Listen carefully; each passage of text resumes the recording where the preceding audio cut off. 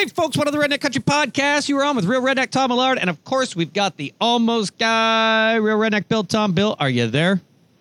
I'm here, and it is a beautiful night for a podcast. Beautiful night for a podcast. And sitting beside me is, of course, Patriarch of Redneck Country, my father, Real Redneck Tom Millard. Dad, is your mic hot? It's hot. I'm here. I walked over. Beautiful night for a walk. And, Bill, Todd cooked tonight. And No. Yeah. And You're stealing my thunder. I was waiting for the, what did you do this week, Todd? There was a couple mouthfuls left, and he says, try that. And I got to tell you, it was darn good. Yeah. Was it like a boxed meal, or what did you do? Well, hey, you know what I did? I did see. I saw that you don't cook. You buy from this. What's it called? No. I prepared and cooked. It's just you get a recipe. So yes, I bought my wife a sweater from a very prominent company. So it's a very expensive a roots sweater, and Yes. so it's a very prominent company. With that, I got a $90 gift card for one of these, like a Go Fresh kind of food delivery service where you go on and you say, okay, I want like 3 meals, 3 day, or 2 meals per day, or 1 meal per day for 3 days this week, and you pick your meals. And so I thought, hey, I've never done it because Jen goes grocery shopping. As much as I'm going to sound like a Neanderthal, I just don't do that because my wife likes to do that. So, and she I'm always not says, allowed to go grocery shopping, to be honest with you. So I understand. you're not allowed to go grocery I'm shopping. not allowed. How come? No. I went grocery shopping once for Because you think breakfast in the morning. $4.95 for a bushel of bananas is cheap. No, well, Okay, no, my mistake. Maybe. I went out for a loaf of bread, and it cost me $115. So, I mean, I was hungry. I saw a bunch of stuff I thought I needed. Yeah, I think that's like 101 is never go when you're hungry, no matter who you are. There was steaks and this and that, and I guess, I'm not allowed to the go. almost guy's got to buy his meat, eh, Dad? Well, Yeah, I like leave my wife a list. Things that I need or I'm out. I like coffee and stuff I leave like that. my but wife a list. apples. I'll leave a list of things that I'd like. So she does the shopping. But if she says to me, you want to shop this week? Sure, I'll be right up. I'll go down to the freezer. Well, that ended that. Yeah. Mom likes to shop because that's what gets her out of the house. So, but yeah, no. So I don't, as much as a Neanderthal as it sounds, I don't. You're going to get a whole lot of insight here. I don't cook. When we were just first married, I thought I'd surprise my wife, and my wife is a really good cook. So why ruin something that's so good? So I thought I'm going to surprise her, and I'm going to make dinner. And so she called me, whatever. I'm on my way home. Okay, great. So I started cooking the grilled cheese, and I realized it was done way before she got home. So I wrapped it in a towel. And then when I seen her pulling the laneway, I quickly threw it in the microwave. And that was the last time I had to cook. So I do grill, barbecue, because I am the grill master, Bill. I have a mug that says so. You got a mug. Yeah. So I do grill, but I don't cook. And I use air quotes. All I can picture in my mind when you telling me the story about you cooking is Mrs. Doubtfire when, the kitchen's on fire, pots are going all over the place, and all of a sudden he just picks up the phone and dials local whatever, or deliver me a meal type thing. And actually, that's what you did. You ordered something in a box. No. Hold on. So like, I don't. First I can of take all, credit for that too. No respectful redneck ever even utters the words Mrs. Doubtfire. For the record, but I understand if you're drinking tea, it may slip out. Now, with that said, going right here, there's no doubt in my mind, girlfriend. So, with that said, I got the gift card for it's a fresh food delivery. It is not a prepared meal. It is fresh food. Now, the benefit is you get the recipe and you get every bit of ingredients you need. I mean, right down to the spices and like the balsamic vinegar and the mustard in packets and whatever you need. And so you pick so my kids being 7 and 13 are kids and like chicken nuggets and fries. So I didn't use it on them. I said to my wife, and my wife is fairly picky, like meat and potatoes kind of eating, not highfalutin restaurant type or this free range fresh food bull crap. Sorry, but that you see, right? So it's like, I will go put a venison steak or a roast on the barbecue. She will take care of either rice and carrots or like peas or and potatoes. That's our meals. Typically, that's it. Or boneless, skinless chicken. That's our meals. So this is when you look at the picture, she's like, no, because this is like all of the menus are made. I'm like, okay, but it's marketing for them. They need to cater to the mass audience. So they need to make it look like 5-star restaurant meals in the pictures. You know, it's not really going to look like that. It's going to be like a burger's a burger. Well, let me tell you that the box I got, it came with everything. And oh no, I mean, I was cooking with Jen. What was that sprig of rosemary, Bill? A sprig of a rosemary. This is the first time you've ever heard the word rosemary in a cooking context? What was that? Sorry? This is the first time you've ever heard the word rosemary in the cooking context? Well, unless Ron Underhill's dad's old hunting buddy's wife, Rosemary, was cooking supper, then yes, absolutely it is. Oh, Todd. I got it and I pulled it out and I'm looking at this thing and I'm like, it smells amazing. And so Avery, 7, comes over and goes, that smells like my body wash. And I'm like, it absolutely does. So, but I was here that afternoon when he opened the box. He says, Dad, smell this. I'm going to cook with it.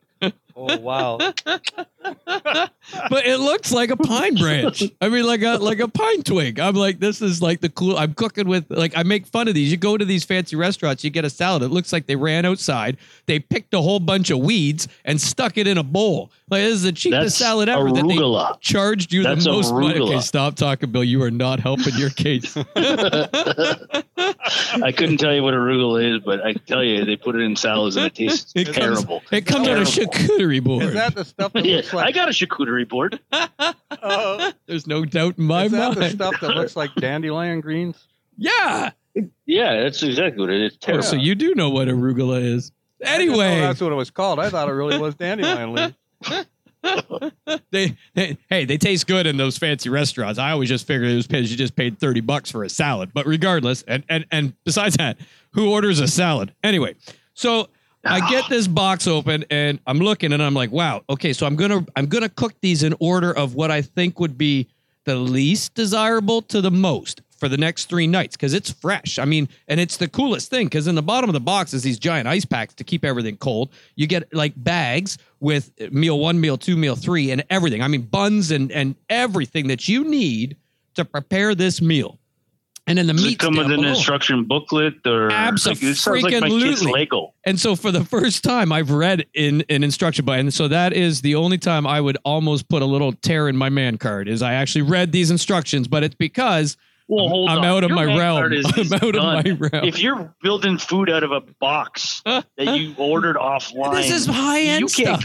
This was fancy. It's not wine in a box. It's food. I mean, it's fresh food. And it was like, you have to pick your delivery wine date. from a box. So I know where you're coming from, Bill. He raves about my dressing. It's never measured. It's a by dressing, he means stuffing in a turkey. And is. It's amazing. It's stuff, and it's never the same twice. It's never the same bread twice, but it's always, you just do it. He's getting older. Every now and then you get a little sage shot. But aside from that, it is the best. It is the best dressing on the planet. But regardless, so I get all this out and I'm looking and I'm like, okay, I'm going to cook. Well, let me tell you, last night was pork hamburger, which I'm not a huge fan. Like I will eat, but Mom and Dad killed pork chops when I was a kid. I told Jen, do not buy pork chops when you go to the grocery store. Yeah, honestly, my parents did too. My mom could cook anything in the world. And if she's listening to this, I'll get slapped next time. Hey, she can hate you with me. Yeah, like I don't know she can cook anything in the world, but pork chops turn out like shoe leather. Love you, Mrs. Tom. Yeah, they're either with cream of mushroom soup. Yes, pour it on them because that hides the. There you go. I don't know what it is about pork chops and when I was a kid, but it was either a dried shoe leather with cream of mushroom soup or cream of turkey. I don't know, whatever soup on it, but they were terrible. Terrible. See, for me, it was either a TV dinner or a pork chop. So the Salisbury steak TV dinners, though, I tell you what, those powdered potatoes, I'm still a little partial to them. But regardless, so I've got all this and the pork burgers and that, but I'm telling you, I am now chopping a sprig of rosemary. And I need a 1/4 a half a tablespoon of a sprig of rosemary. So I was having a good time venturing down this path. And so let me tell you something. With apple, I took an apple and I grated half of an apple. Grated it like you grate cheese. I grated an apple, and then I mixed that a little bit of a dollop of mustard with some of this sprig of rosemary in with the pork burger. Let me tell you what, that was one of the best freaking burgers I have ever had. My wife is looking at me right now. Like, I swear her eyes are like, when you cooking that again? She's when you buy another box, because there's no way you could duplicate that on your own. Well, okay, so hear me out. So tonight, you didn't hear that cackle as she took her tea upstairs. Yeah, she took her tea upstairs, Bill. Enough said.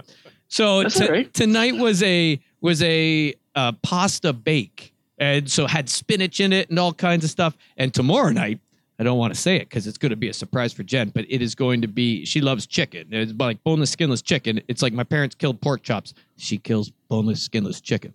So tomorrow night is baked chicken. So you got with another rice box. and carrots. I ordered 3 meals, right? So it all comes in that one box for 3 days. Fresh food.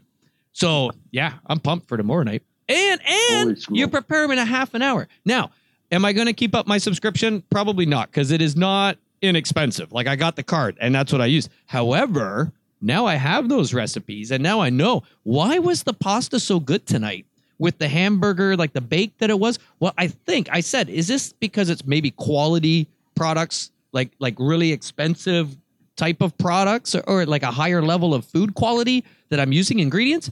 And Jen believes it's because instead of grabbing like a jar of tomato sauce and adding, or a jar of rosé sauce or whatever you want to call it, and throwing it in your pasta bake, you're making the actual sauce. So you got the tomatoes, and then you get whatever else other crap, Philadelphia cream cheese, and you mix it together and you make your own rosé sauce. And so that adds that extra level of flavor. Officially lost the ability to chirp with the passion you're speaking about cream cheese and rosemary and sprigs my of taste dollops. buds are on fire right now. It was an hour ago and I'm still flying. You gotta hear you've Bill. lost it. She just came back and looked down from the kitchen down in through his studio here, and she's shaking her head with a smirk.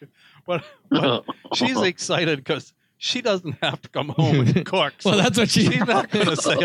She did say that earlier to my daughter. She's like, might be worth the extra money if he's going to cook every night. But anyway, so that's been my week. I'm pumped, man. And tomorrow night got one more meal to do. So, hey. Yeah, that's good. I decided I was going to try to do some getting back into shape type stuff too, because I'm round. New year. You know what? Round. Yeah, your round's a shape. It's good. So I went to try to to weigh myself on my scale, only to remember that I took the batteries out of the scale to put in my crossbow scope because they ran out, so I could go deer hunting. Priorities. Well, I had the priority. I wasn't really worried about the scale at the time. I needed the lights on my crossbow scope. So that sounds like something I would do. Something you would do would have like a stack of batteries ready to go. You know what, Bill? Yeah. All the garbage he gives you about drinking tea and all that stuff. You are a redneck. That is taking the batteries from the TV remote so you can light up your scope. No, it wasn't a TV remote. It was the scale, and it's a crossbow. We're still not to man card status, but let's keep going. That's it. You need to chop some. I think you need to chop some tomatoes and arugula over there. That's tomorrow night's meal. I'm going a little more rugged. In advance. I'm going out to the pine trees and I'm going to bust off some branches and grab some pine free range chicken running through your backyard. No, that's boxed. Boxed is different. It was free range at one point. I'm going to cut some pine branches and some honeysuckle branches out of the yard and take his sprigs and replace them and see if he knows the difference. He will not know the difference. Because I'm that good of a cook that I can make it taste as good. I now have a commanding power of spices. Julia Childs has nothing on you. I tell you right now. I don't know who that is, and I'm proud to dang say I don't know who that is. There was a couple spoonfuls of this pasta left, and it was good. I got to tell you. See? See? It was good. That's how I roll. There you go. Back to you, Mr. Roundy. So what? So you decided. Wait, can I finish the story for you? Batteries out of the scale. Absolutely. So you joined a fat class. I should have. I actually signed up for Beachbody on Demand, which is my wife. She used to be a Beachbody coach. I seen this on Facebook or something. Yeah. Yeah, it used to be a long time ago, but that's like the Sean T deal, right? The let's go. Yeah, and all that type. But I don't do all the jumping around and acting foolish type stuff. I like to lift weights and get over and done with it in half an hour or less. So we're gonna give it a go. Try to change some things and maybe drop a few pounds and make the pants fit a little bit better. These pants with elastic bands on them, I tell you, are great. Oh, dude, I'm living. Then you start to wear a belt. No good. I've been living in pajama pants. I'm working from home. The kids are homeschooling for this week, and so they're on webcam and stuff. And so I had to this morning set up my youngest at the table with the laptop and that. And one of the mothers goes, "Is that your dad, Avery?" And I'm like, "Yep." No, that's the lead singer from Alabama. Anyways. Yeah, right. Retired in his pajama pants. And I'm like, I work from home. I'm not going to Walmart. I swear. Yeah. You're the guy that has half an outfit from the waist up. Right. Yeah. So anyway, so that's what you're doing. So you're that's what I'm gonna attempt to do, right? I mean, right on. If I cut my portion sizes down and maybe go for a few more walks instead of.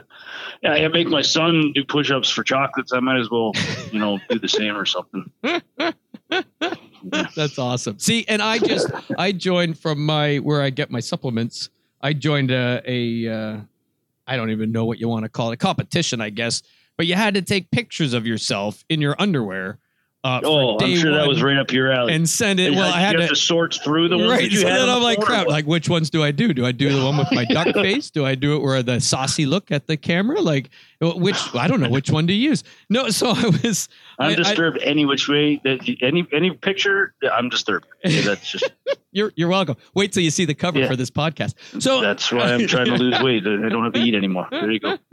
Yeah, I helped you out right there. It's bulimic. You threw up in your mouth a little bit. So community service. I what I can do for you.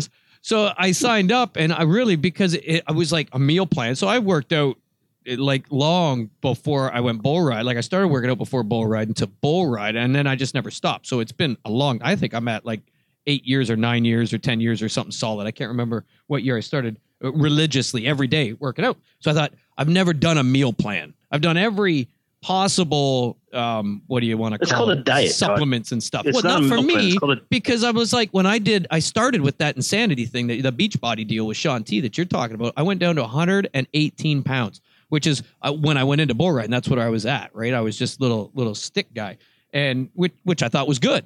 So, but everybody was starting to ask me, "Are you sick? Like serious sick? Like not like do you have the flu? Like are you sick? Like do you have cancer? Like why are you looking so thin?" And I thought, "Holy crap!" And it's always been tough for me to put on weight. So to put on muscle, I realized you got to eat, and I've never really ate that much. Maybe because I can't cook that good.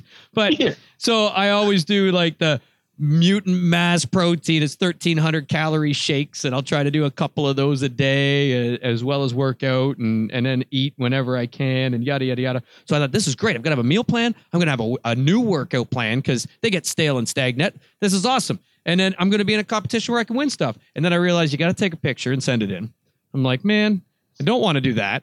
And then with the plan, I chose build muscle because I'm a little bit scrawnier of a guy. Not that I'll ever admit that again.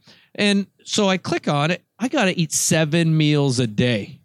Holy smokes. Who's got that kind of time? Who can You can't even cook one. Right. I don't have time to get up and go and get lunch. Like today's lunch was 2 deer venison pepperettes because I didn't have time to prepare. I got to make set time for 7 meals. I got to cook 7 meals because then it's like chicken. That's the worst part about any of this stuff. And I'm like, no, the preparations. Yep. Oh yeah, I'm out. So I'm out. Yeah. Screw that. New year, new me. I think the best thing that we could do and I could do is just move, just get some activity and exercise instead of being stagnant. That's it. I've been going rabbit hunting for me is going to be a great walk to the woods, get some fresh air, and we'll get there. It's 2021, new you, new me, right? We'll get you drinking coffee before February. I recommend wholeheartedly walking. The sad part of it is you guys work. You don't get the time that I do. Twice this week, I put in 2 10-kilometer days. My record is 19,000 something steps, and that's over 10 kilometers. I did that twice this week. And the more you walk, the better you feel, and you can walk even more. And it's really good. The trouble is you guys don't get the time to do that because I'm talking hour-long walks. Yeah. Tough. I have to, from a COVID screening standpoint, every single day I got to answer questions. And one of the questions, are you short of breath? And I have to answer yes every day because I walked up 3 flights of stairs. Okay, I got to still tell you, Bill. I don't see you as an overweight dude. You're just making me laugh every time you say this. Yeah, because I have to walk upstairs to do this test. Of course I'm out of breath. Yeah, I say that every day. You go, what are you testing me different today? I'm still out of breath. I'm fat. What do you want from me? Okay, this has got off the rails. Yeah. Have you got a cough? Yeah, I just inhaled rosemary. Yeah. You won't cough from that. It is a delight. I'm going to start making my own soaps and adding that in. So I'm almost afraid to ask this, but you know what I've been doing. We know what you've been doing, Bill. Dad, what have you been up to? Walking. Oh, yeah. I guess if you're doing 10-kilometer walks every day. Yeah, no, I do. Well, this week we've been coming over here and having fun with the kids while you're down here working, and it's been awesome. Today, Avery, she was on school online longer today than most days, and gave her a project to build a volcano out of snow, and that was pretty incredible. You build this volcano with a hole in the middle, you put a little glass tube, pour in some baking powder or soda, one or the other, dump in a few drops of dish soap, food coloring. She chose red. Dump in some white vinegar, and that sucker was spewing red lava all over the place. It was awesome. She was having a blast out there building this volcano. We were having a good time, and I got my decorations one day at a time, got the living room down, got the tree down tonight after we left here. I still got my front porch to take down. But other than that, just I walk here, walk home a couple times a day, do walks from here, and still get some stuff done at home. And then still get a chance to sit down in the evening and watch TV with the wife for a couple hours. It's just a nice time of year. Perfect. I'm going to retire next year, Todd. I'm telling you. Right? Freedom 45. Couple years, I'm coming for you. That's it. All right. Where are we going tonight? Well, I've got a guy lined up that is a newer hunter and hunted with us this year. Bill, you met him. Who's that? Right? Michael came on. Oh, yeah. He came on a goose hunt with us. He deer hunted with us. He is dove hunted with us. So we talked about this. Pheasant hunted. He's pheasant hunted. Yeah, he's done a youth pheasant hunt. So he's 15, I believe. He will probably correct me if I'm wrong when we get him on here. But I think it'd be great. I believe you think it'd be great. I think it'd be good to bring him on and hear about his successes because he has. I don't want to spoil him, but he's been very successful. And this year, I think it'd be awesome to hear the journey of what went through and how he became successful so quick. He's a trap shooter. I like it. He's a trap shooter. He shoots trap. Yep. Works at the gun club. He's one of the best trap boys I've seen, and he's a pretty good wing shot. He started at the gun club. He went through our clinic, and he did some trap shooting, and then he took up hunting. It was awesome. All right. Well, let's get him on. And I like that idea. It'd be good to talk to a new hunter there. All right. I'm going to give him a call. We'll bring him in. Hello, Michael. All right. Hey, Michael. We have Michael on the phone. Michael, you met Bill. Yeah. How you doing, Michael? Good, you? Living the dream. And we also have Dad on the phone, Michael. Oh, hey, Don. Hey, Mike. How you doing, buddy? Good, you? Good. He said good. You? Yeah, I'm very good. All right. So, Michael, we thought it'd be awesome to bring you on here because this was like your first full year of hunting, right?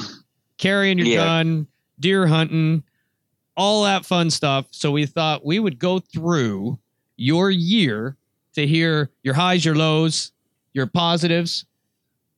I don't even know where to begin because where did you, let's go with your first time that you found out you wanted to hunt. When was that? Yeah, I'd like to hear about that. When we went dove hunting, Dove hunting? that was my first real time actually hunting. So you had gone though. So I should preface all of this with how do we know Michael? Well, Yeah. and I reached out. He was busy tonight, couldn't come on. We couldn't bring him back by popular demand, but he is the nephew of Real Redneck Scotty, Scott Goodall. So Scott Goodall. So Scott's taken you many times over the years, turkey hunting, deer hunting, but you just had to sit there with them, right? So, Yeah. So, but kind of got in your blood, you wanted to do it. So now you've gone, you got your gun license, you got your hunter safety license, you got all ready to rock. Now you could finally hunt. So dove hunting was the first time you were apprentice. So you could come, couldn't carry your own gun, but you could use Scott's and you could use his limit. Yeah. And so that was your first one, right? That was a pretty good dove hunt. That was between the barns dove hunt, right? Yeah. And we went out the field that one time. Oh, and that same field off to the edge of it. We went back out at night or the next day or something. Because Megan went with us, and you guys were running, grabbing doves. Yeah. So you had a successful hunt first time out. Yeah. You can say more than yeah, Michael. I think we got our limit the first time. We did get our limit. Yeah. We shot 45 doves. It was unbelievable, and we were having a blast. And I believe that hunt. Now, Michael, you can actually, we talked about this hunt on a previous podcast. I don't know what episode, but on a dove hunt, we did a dove hunting podcast. But you can back me up on this, that we probably let a lot of doves go trying to get Dad a dove. Yeah. Am I right? We shot at a butterfly that one time. Yeah. It's okay, Michael. You don't have to talk so much now.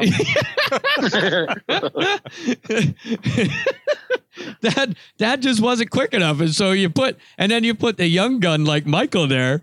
I mean, when they're coming in and he's that tenacious, it's his first hunt.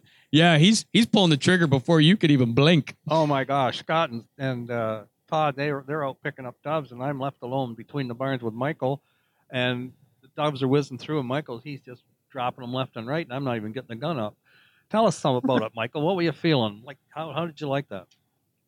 Oh, it was fun. I never really shot an animal before. Well, I never did. So it was a good experience, and it really got me into the hunting.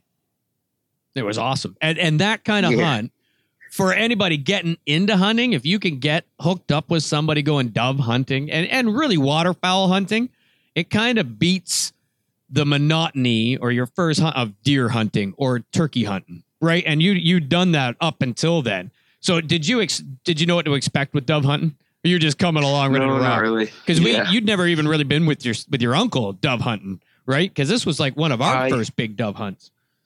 Yeah. So no, it was absolutely probably for a new hunter the perfect hunt. Now I prelude that with you had shot the shotgun out at the gun club, a fair bit. Yeah, I shot. Yeah.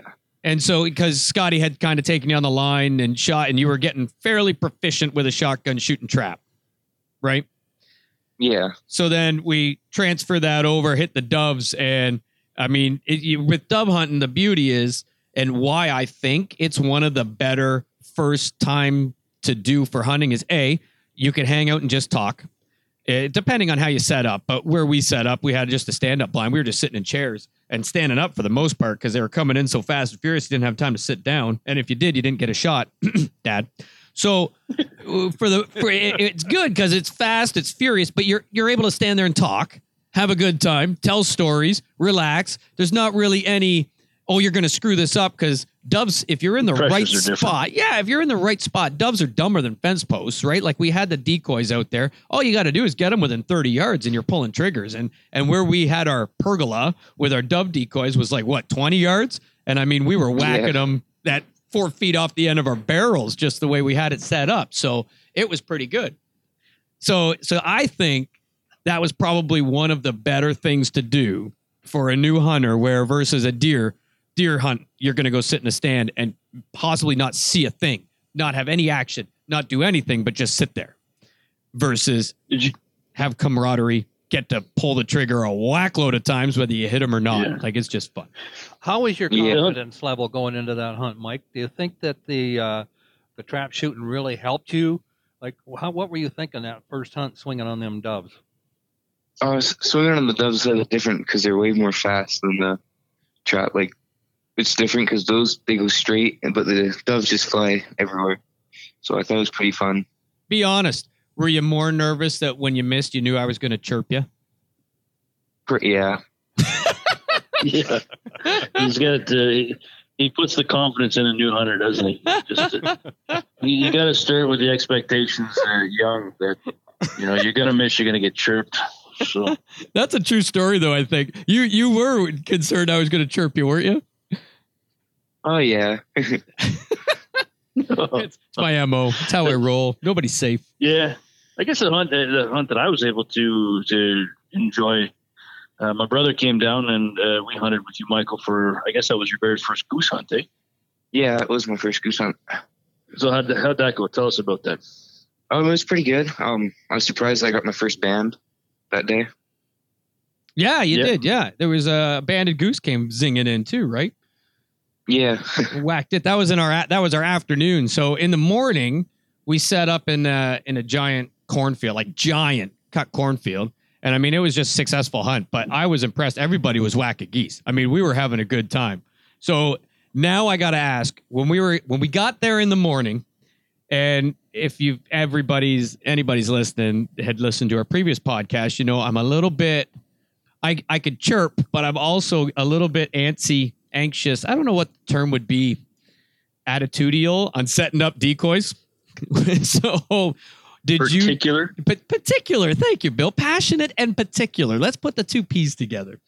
And so really, when we got there, we had a bit of a powwow on where we were going to set up, where the wind was blowing, how we were going to put it all out. What were you thinking? It's like, 4 a.m. We're all standing there in the dark in this cornfield lit by our headlights. What was going through your mind? Were you taking it all in, or were you just along for the ride? I think I was along for the ride then. I was helping Don out with the blinds. Yeah. Oh, yeah, you helped brush. Yeah, you kind of stayed out of my fury. You got that right. Yeah. I thought that was the best idea. I handled Michael a rake right off the Hummer, and I says, "You're mine. Get away from Todd." And I'll tell you, I was glad to have him, too, because I like strapping young guy like Mike. He raked a lot of corn, and we had those blinds. We had them level. Didn't we, Mike? No shadows at all. Yeah, it was pretty good. Okay, but in my defense, to prelude all of the chirpability, I'm just trying to subject Mike and have him prepared for the future real world on how people. Mike, I have always said, is way too nice. And so, sorry, Bill. I don't know if I want you to speak on that. No, that's good. But he is. On. And I say this to Scotty, and I think I've said it to you, Mike. I said, you're just way too nice. You're just way too. Can I do this? Can I do that? Can I do this? Can I do that? And he's just way too nice. And so I like to chirp him on that. I like to get on him a little bit. I want to hear. He's not looking. I want to hear your level of excitement, Mike, when you're laying in that blind. Anticipation.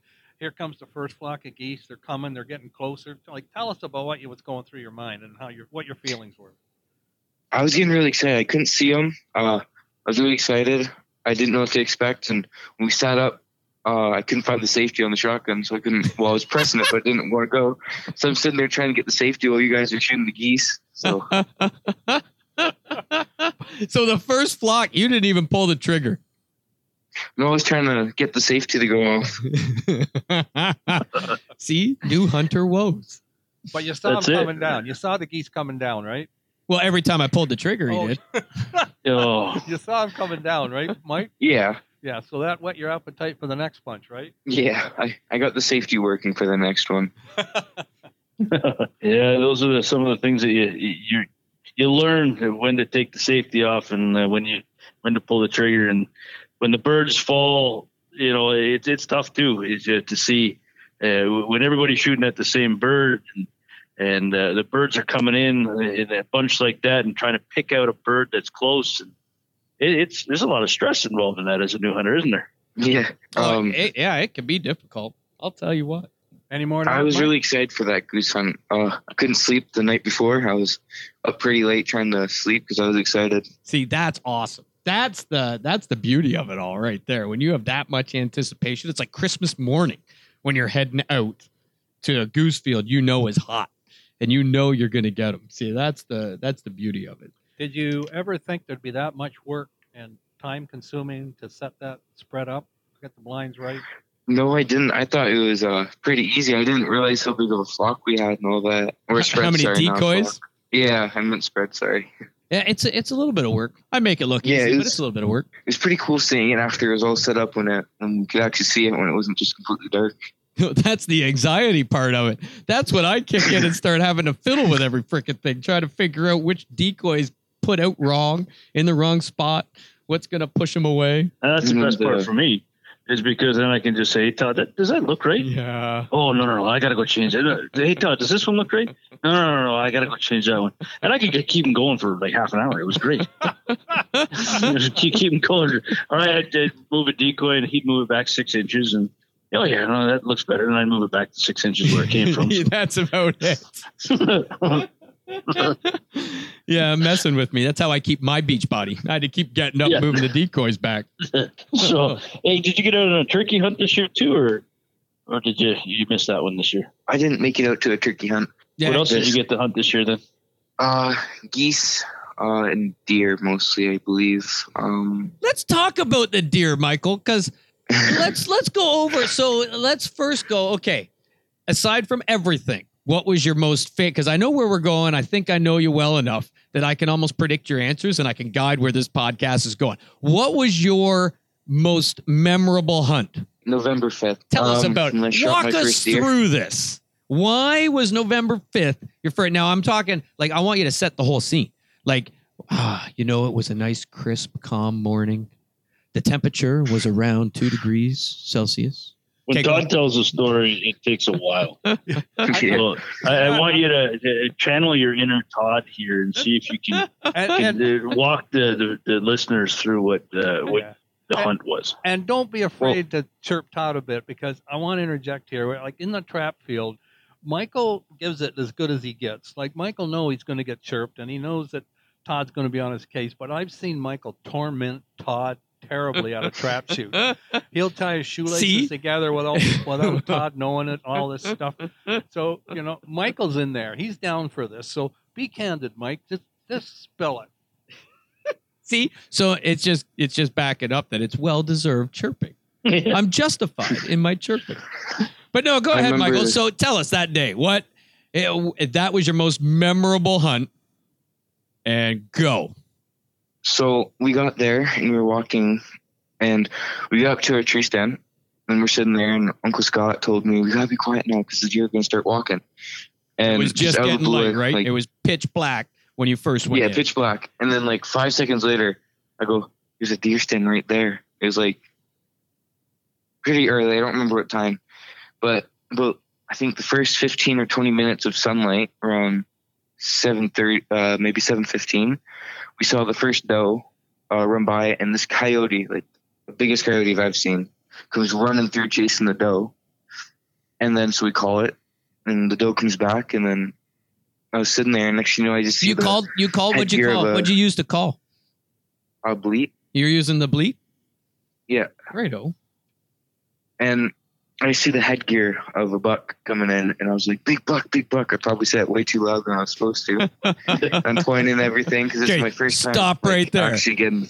When you seen it and you're saying that, so you probably said it way too loud because you were way too excited. So be honest, how much was your heart pounding? Were you like shaking? Was it like...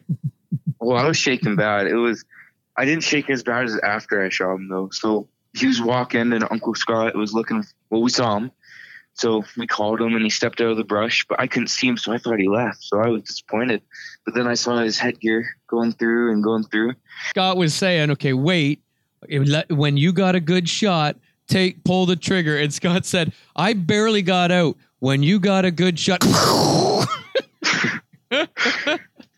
And then I was shaking then. I called my dad and I called my mom. Did it take off?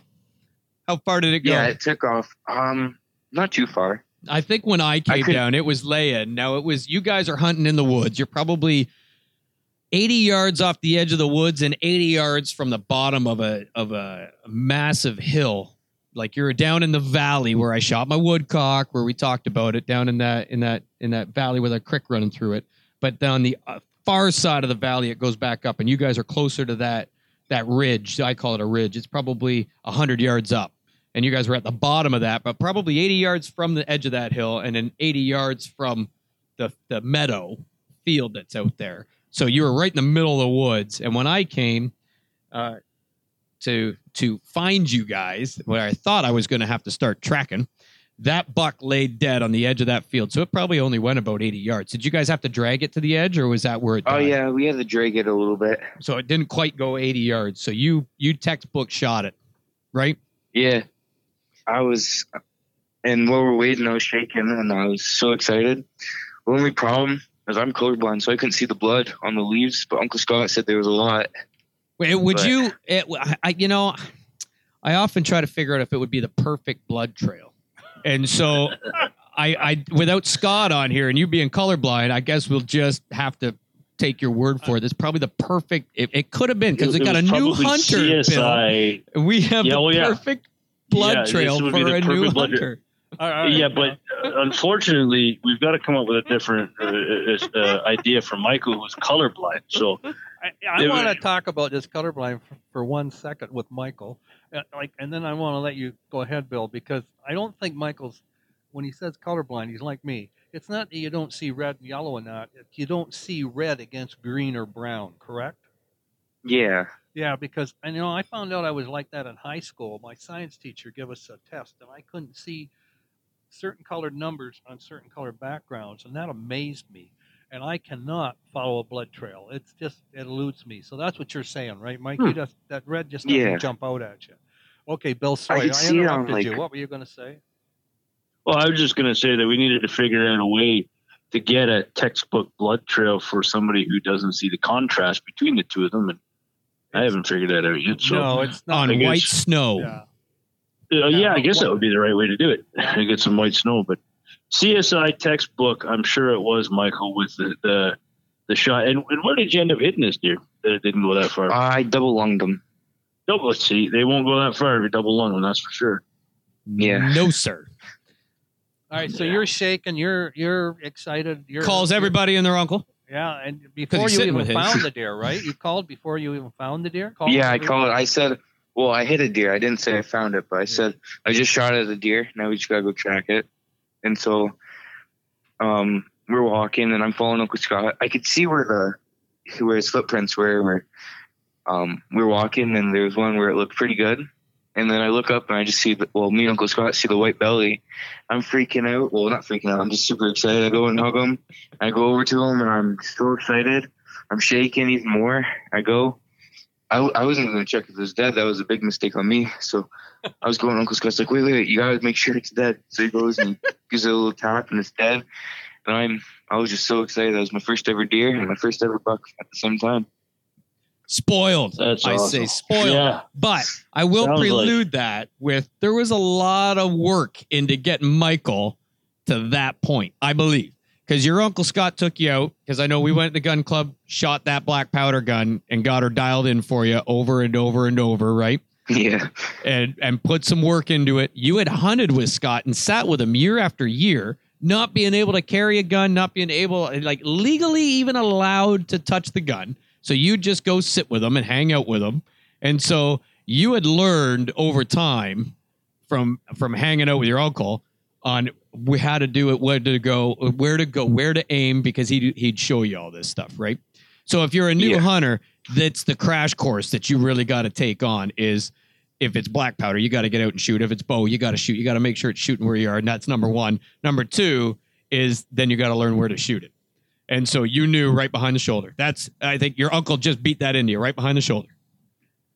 Yeah, right behind the shoulder. Because I think every time you pull the trigger, I would, even at the gun club, I believe Scott was saying, it's like, you got to make sure you're aiming in the same spot. And when you do that on a deer, it's right behind the shoulder.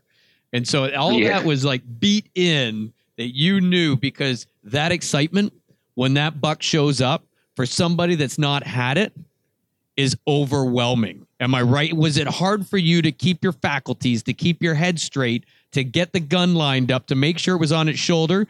like it's still and concentrate and make sure you put the shot where you needed to? Yeah, I just remember I couldn't see him and I saw his headgear. So I put it down where I thought his leg would be. And when he walked out and I could see everything, I put it right behind his shoulder and I pulled the trigger. And then Uncle Scott said he jumped up and like did a whole bunch of stuff. But before I shot him, sorry, I forgot to mention this. Before I shot him, he was scraping and like making scrapes in the ground and everything. And then he peed in the scrape and all that before I actually did shoot him. So you got to see all that too, which is awesome. Yeah. So, and I think with the goose hunt and the safety being on, and that for me, even today, the first goose hunt of the season, because I haven't got to hunt them all year, and now we've got a field, we got hundreds coming in, maybe 1,000 coming in. We just spent 3 hours doing our layout and brushing in the blinds and everything. And when that first flock comes in, I know I've really got to concentrate, because I used to pull that trigger so fast 3 times in a row, shooting at a flock, and they'd not hit a one, and they'd fly away. And Dad would go, well, where were you aiming? Which goose were you aiming at? I don't even know, because it was just, and I'm like, oh my gosh, like they say buck fever, goose fever is real to me, because I'm just as excited when a flock of geese comes in, that first goose hunt of the year, that, I gotta make myself slow down and really focus and concentrate. And so you've got to do all of that leading up to that hunt so that it's almost second nature for you, because buck fever is all too real. And man, it's just intense. You forget one little thing and you're going to miss that buck. I remember after I shot him, I kept on playing over where I put the crosshairs, where I pulled when I pulled the trigger, and I kept on playing that over and over in my head, making sure I got the right shot and everything. And so when we walked down, I saw him. I was just glad I did. You start to second guess yourself. Yeah, that's awesome. Yeah. So that was the high of the highs. Did you have any lows? Let's talk about the lows of the lows, Michael. I would like to hear about the lows. Me too. I remember one time, I think we were just in the moving tree stands or something, but we went out and we walked all the way to our tree stand. And I was walking up the tree stand. All of a sudden, I just hear my string on my crossbow just snap. And so we had just finished moving tree stands. And so we had in the what I would call the David Suzuki woods, if you've listened to our last podcast. So we were moving tree stands, and because we had hunted a little bit bow, and this is before the black powder. This is bow season. And so we had hunted a little bit, but we realized, okay, we got to move a few tree stands here and there because they're just out of range, or we know they're walking here. Let's get them done. Let's just bite the bullet and do it. We don't like to do that during season, but where we have them today is the land been logged a little bit, and it kind of moved the deer runs a bit and just put them out of range. So we've got to move. We got to, or we're just going to watch deer this year. We're not going to shoot deer. So we got to go move the tree stands. So we went in, we moved them all, and we're like, okay, we don't want to hunt here because we just spent 3 hours driving our golf cart through the woods, moving 3 tree stands and putting up a tent. Forget it. There's not going to be a thing left in this bush. Let's go to the other one. But by the time we got done, it was so late. And Scott says, well, we're already here. Like, we're going to be another half hour drive into the other woods, getting ready, then walking in to be able to hunt like an hour. Why don't we just go see what we got? So, all right. So we went, and so then we split 3 different ways.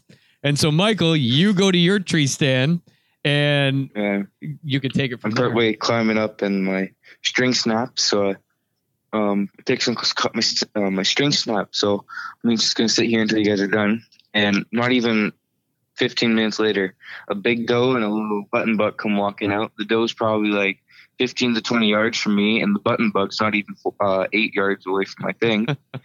I'm just sitting there.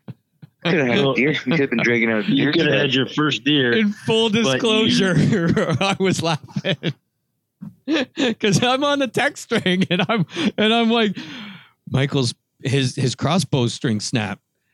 Crap! Like, what are we gonna do? Like, we gotta do we leave? And Scott's like, well, no. This is a good lesson for him to learn that the crap happens in the woods, and we're gonna stick it out. It's only gonna be an hour and a half, and what are the odds we're gonna see something anyway? All right, it wasn't 15 minutes, and he's got a doe and a button buck within range of him, and all he can do. I'm kind is of glad video. that happened though. So you kept your tag for the big buck. Yeah. Right. Yeah, I hear you. So Well, that's like we've always said before. The three ways people learn best is physical, financial, or emotional pain. And I do believe you experienced a lot of emotional pain the second your crossbow string snapped going up your tree stand. Yeah. I was pretty disappointed. I was pretty frustrated once I saw, well, not frustrated, but very disappointed when I saw the deers walking by.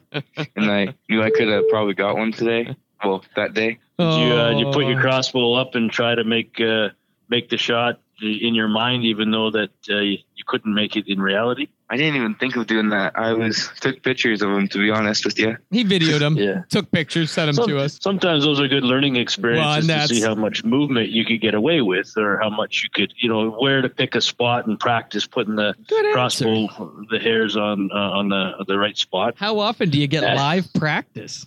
You're right, Bill. Yeah. I was home that day. Well, I was helping him move, but I didn't stay for the hunt. I went home, and it wasn't very long later, and I'm getting video and pictures from Michael, and I felt his pain. I could, like in his comments on the pictures, I thought, "Oh, Michael." He was disappointed. But that's exactly what Scott said. It's a good learning lesson. You know now when you're going upstairs with nails and crap in it, because some of these tree stands, right? They're a little rough on the stairs and stuff. They're redneck. But going up into the tree stand, you protect your bowstring, you protect your gear. Yeah. It was a learning lesson. That's your money maker. Yeah. And you do not put a bolt in that crossbow until you're sat down. Yep.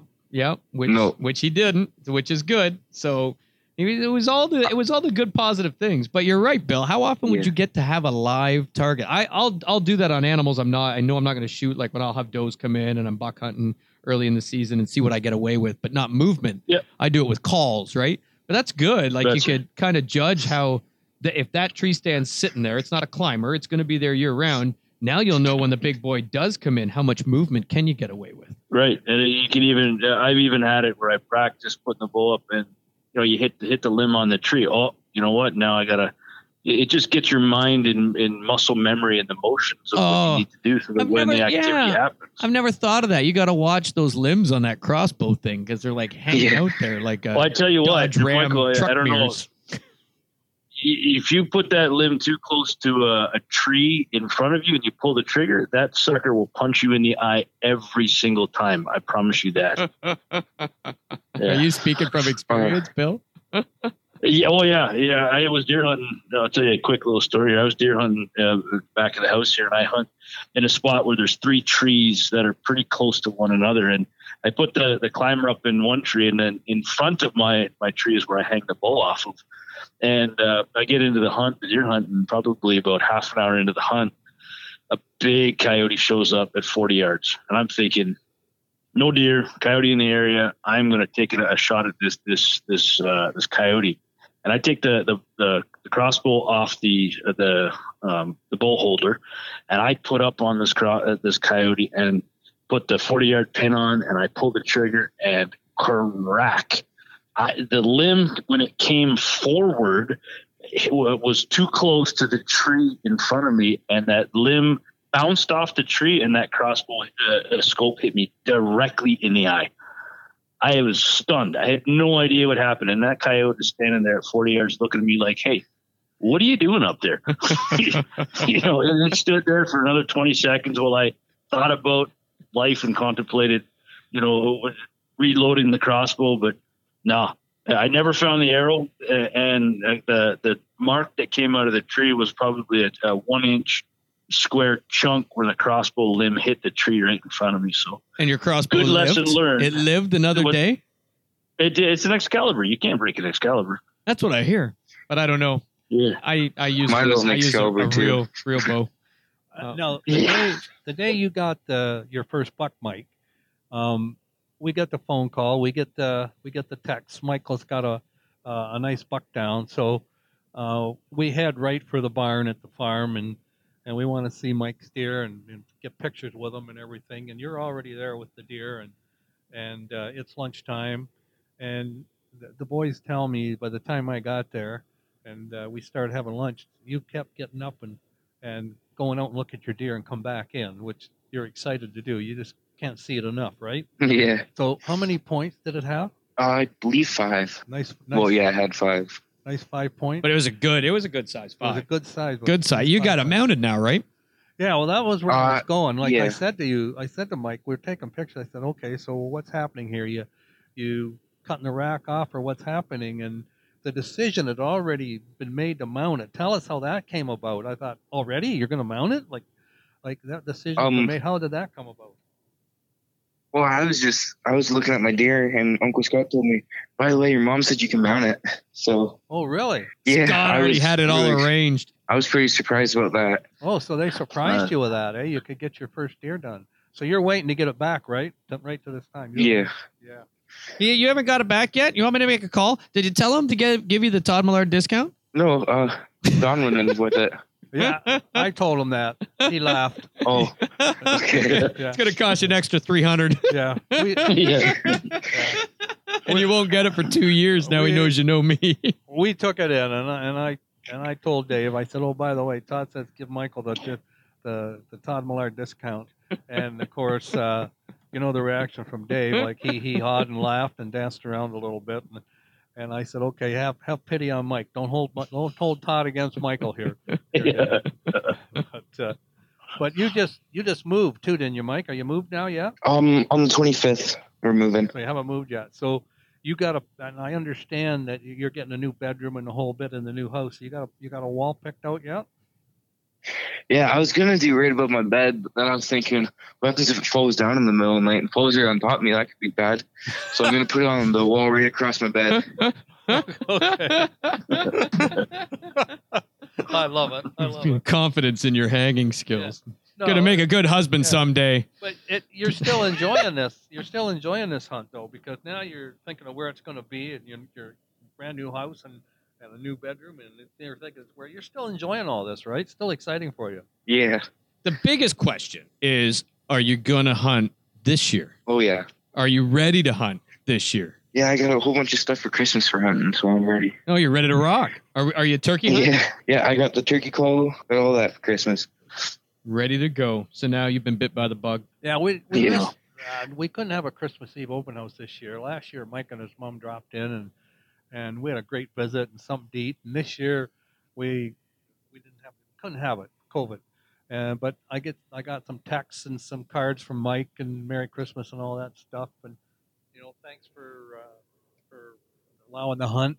And I said, hey, Michael, you're in the group now. You are a part of our group now. What that feel? Whoa! I didn't condone this yet. I did. Hey.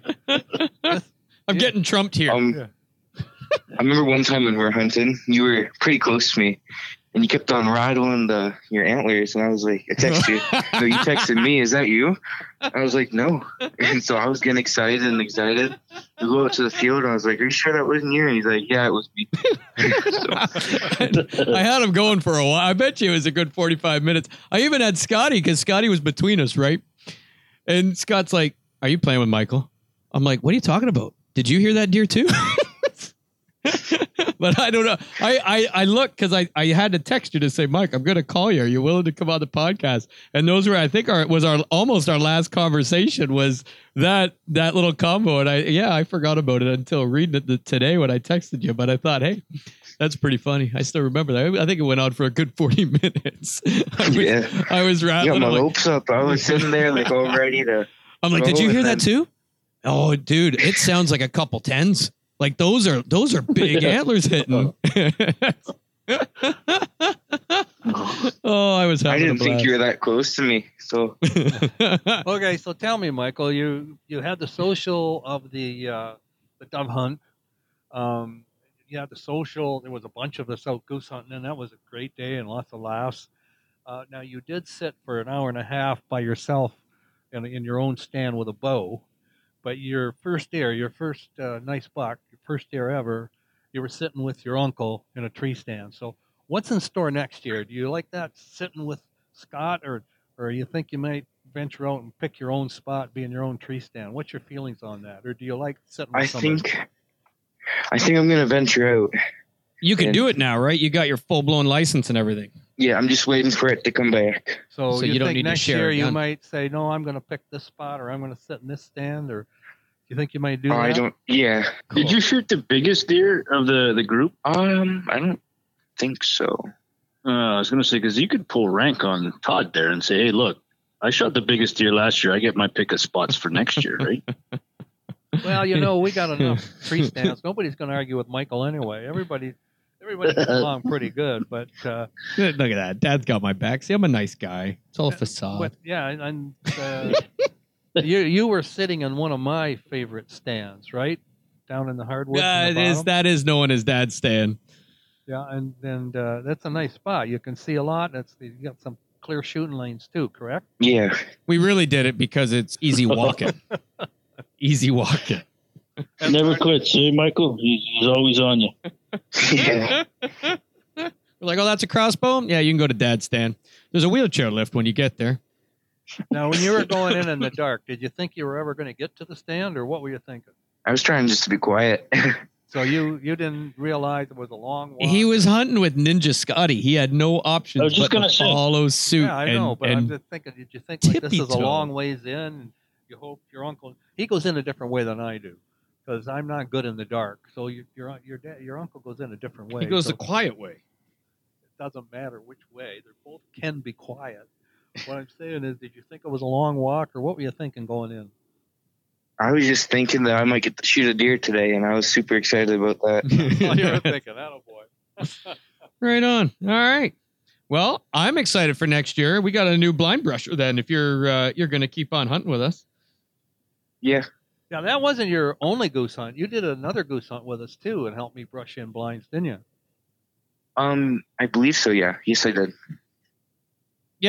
Yeah, we had another one. We it wasn't as successful, but we still knocked some down. It was still pretty good. We only put out half the decoys, I think, because me and Scott didn't want to work that hard. But yeah, Well, it's good. Well, I appreciate you coming on, Michael. It was good to hear about the first-year hunter experiences and the highs and lows. I think you need to find yourself either a good job or get your uncle to support you, because with all the hunting supplies that comes with being a new hunter, I tell you what, the bank account gets low pretty quick. So Yeah. it's a lot of shifts at the gun club. that's it. But no, it was a pleasure hunting with you this year, and thanks for coming on. Thank you for letting me come on. Yeah, appreciate it, buddy. It was good times. I can't wait to harass you during turkey season. I think that's next up. Yeah. I'll be fine. He's got his own gun now. I guess I better be careful. Yes. All right. Thanks, Michael. Thank you, Michael. Great. Appreciate it. See you Thanks, guys. Thank you for letting me come on. And that'll do it for this week, folks. For the Redneck Country Podcast, I'm Bill, the Almost Guy Tom. And I'm Todd. And thanks for listening. And folks, if you want to be part of the podcast or you want to give us some feedback or really contact us about anything, feel free to email us at podcast@theredneckcountry.com. Again, that's podcast@theredneckcountry.com. Thanks for listening. Talk to you again next week.